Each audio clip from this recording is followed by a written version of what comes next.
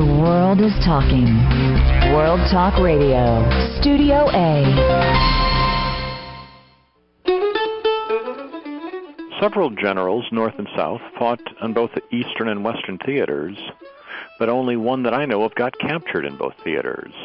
That's General Ed Johnson, and we'll hear more about him from his biographer, Greg Klemmer, on Civil War Talk Radio.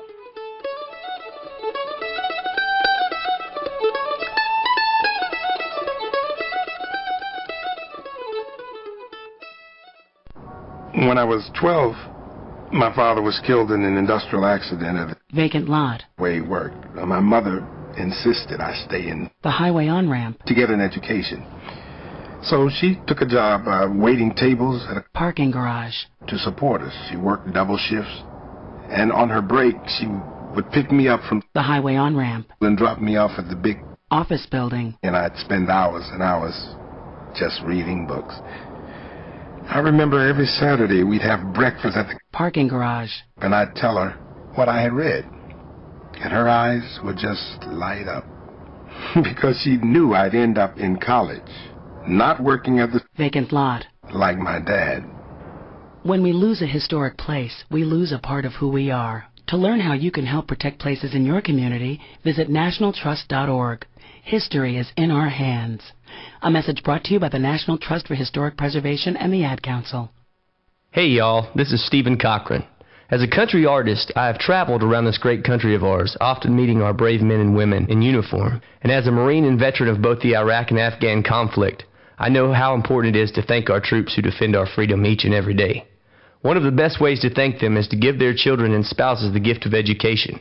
Scholarships for 2 years, 4 years, and vocational school. This is exactly what a national charity, Thanks USA, does.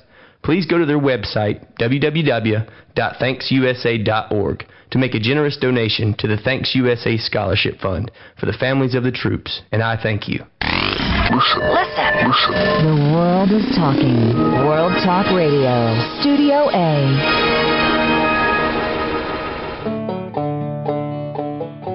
Welcome back to Civil War Talk Radio. I'm Jerry Prokopowicz, talking today with Greg Klemmer, and we're discussing the life and times, the life and wars of General Ed Johnson, commander in the of units in the Army of Northern Virginia, and not the most famous of the war's commanders.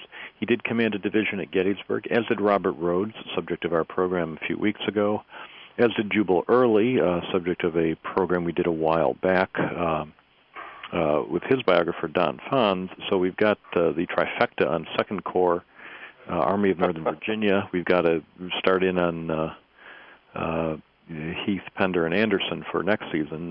So biographers get busy on those. I'm hoping to interview the biographer of Wade Hampton, cavalry commander at Gettysburg, before the season is over, and we'll see who else we can do.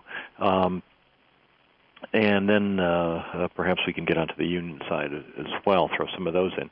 But today it's Ed Johnson, and I do want to jump ahead. We couldn't possibly talk about everything in Johnson's long career that you've chronicled very interestingly in your book here.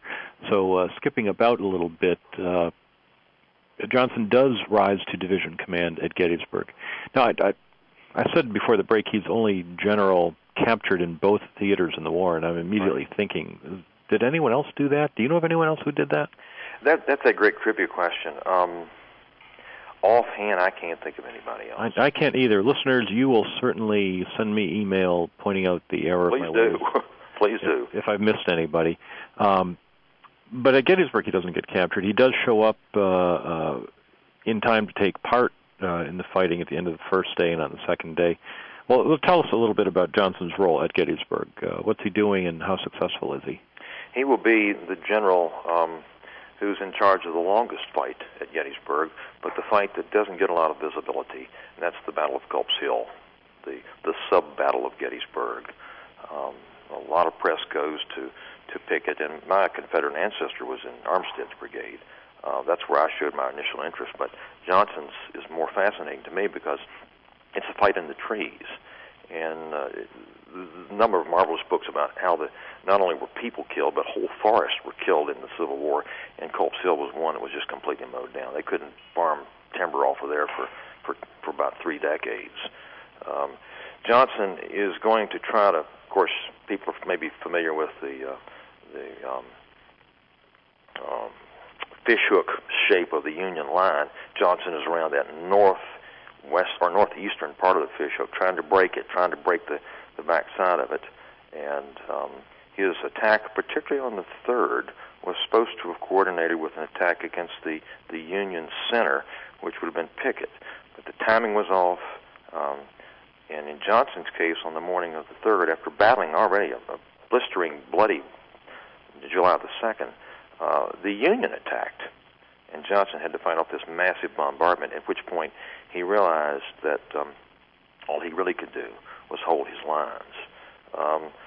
I looked for some of the best quotes I could. There are lots of quotes on Johnson, but the most telling quote I found with who this man is at Gettysburg happened actually on the 4th of July.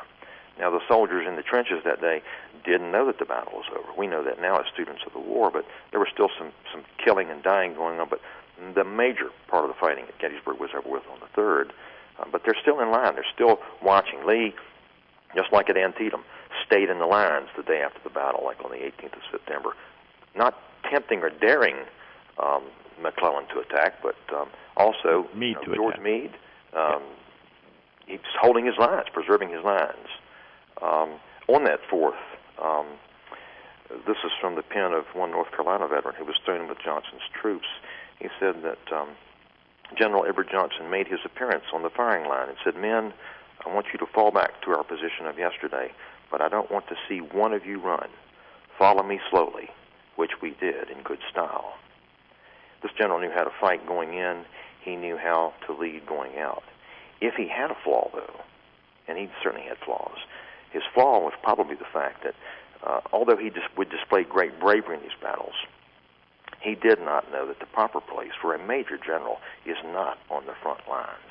And in battle after battle after battle, he takes up, instead of a point of observation, he will array himself and go in, not with a sword, but with a hunk of wood. He was notorious about picking up sticks, fence rails, branches, walking canes, anything. He felt comfortable with it, particularly after he'd been wounded in the ankle at McDowell in 1862. And the accounts are just legendary. Not hundreds, but several dozen accounts of him with these pieces of wood going into the battle. And he just could not pull himself back and do what his real job was as a major general, as a division commander. So the nickname Old Clubby, I assume, comes from absolutely what he's carrying. Old Clubby. John Castler, who wrote that great memoir from the 33rd Virginia, he called him Old Club, Old Club Foot. Robert Stiles, who wrote a nice reminiscence of the war, called him Fence Rail Johnson. Henry Kidd Douglas called him Old Blucher, who was in reference to Napoleon's famous field marshal. And there was a Sergeant Rollins, I don't have his first name, 27th Virginia, who simply referred to Johnson as Brute Johnson.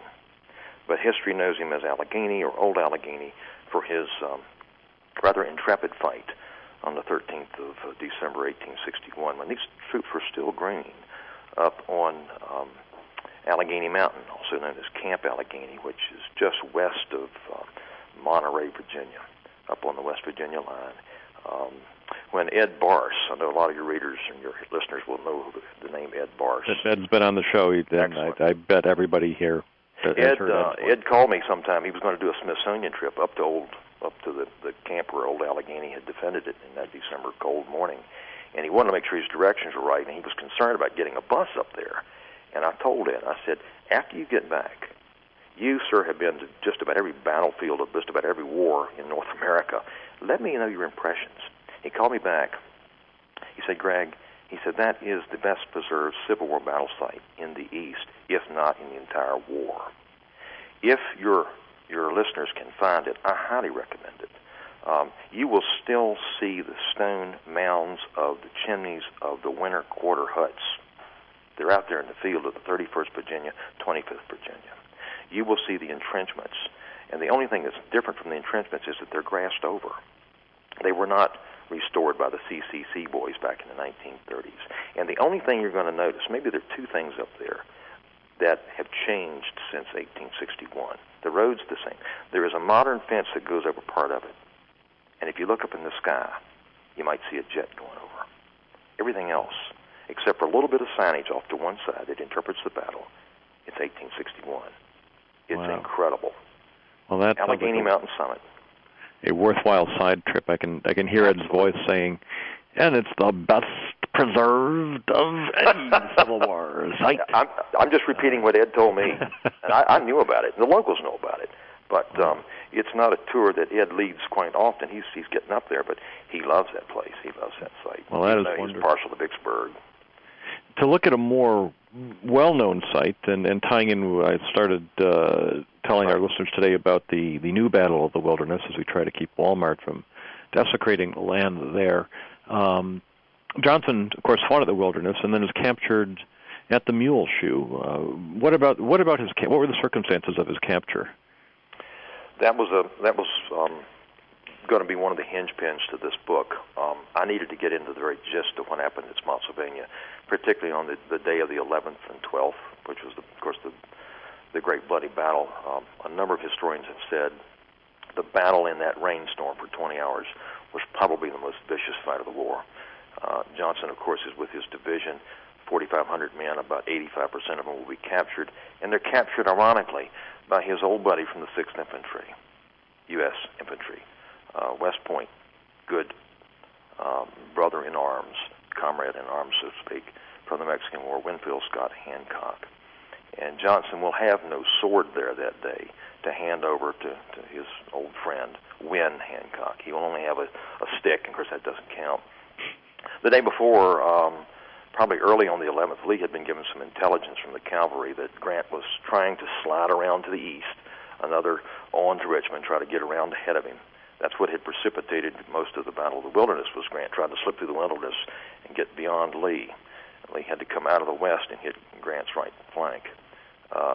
Lee suspected he was doing it again, so he ordered Johnson, through Ewell, to remove his guns, his cannon, from this salient, this mule shoe-shaped salient. There was a little bit of a rain drizzle on, and Johnson is irate that this is going on. He something tells him, a sixth sense tells him that this should not be. But the orders are orders, and the guns are withdrawn. Johnson goes into the night of the 11th with this misty night, looking out on top of the trenches, and the soldiers can tell him they hear stuff out there. There's this low grinding sound, and they can hear voices, and they can actually hear some of the Union bands playing, like maybe it's a festival.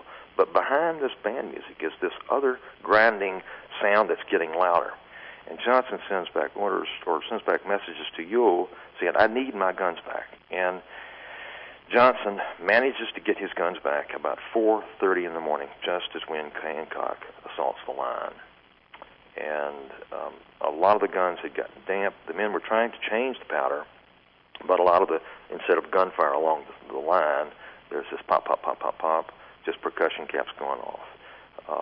You've got a block of not just wave after wave, but a huge block of 20,000 men coming at the salient. They easily break through. It is an absolute free fall. The accounts of Johnson in the middle of this are legend. I would quote you one from the Union side. This is from a prisoner writing many years after the war, writing to a Confederate friend. Quote, we captured a major general. He always wrinkled his eyes, and every time his eyes wrinkled, his ears flopped. Classic Johnson description. He cussed and swore dreadfully, worse than anyone I ever heard. Our officers told us not to kill him. He got a musket and knocked down 15 men before we could stop him. Wow. Well, he really does fill. I see this. I see Ed Johnson as almost a caricature in some ways. The profane language, the physical characteristics, the appearance, the club, yes. The awkwardness with the ladies. But he's not the person in Mary Chestnut's book. No, but that was the caricature. truly a remarkable figure. His story is worth reading, and I recommend to listeners to take a look at Old Allegheny and learn more about this remarkable character. Greg, I wish we could talk about him more, but we've run out of time. Yes. Thank you for being on Civil War Talk Radio. Thank you for having me. My pleasure. And listeners, thank you for listening to Civil War Talk Radio.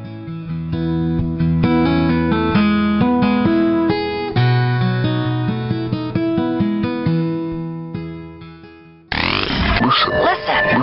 The world is talking. World Talk Radio. Studio A.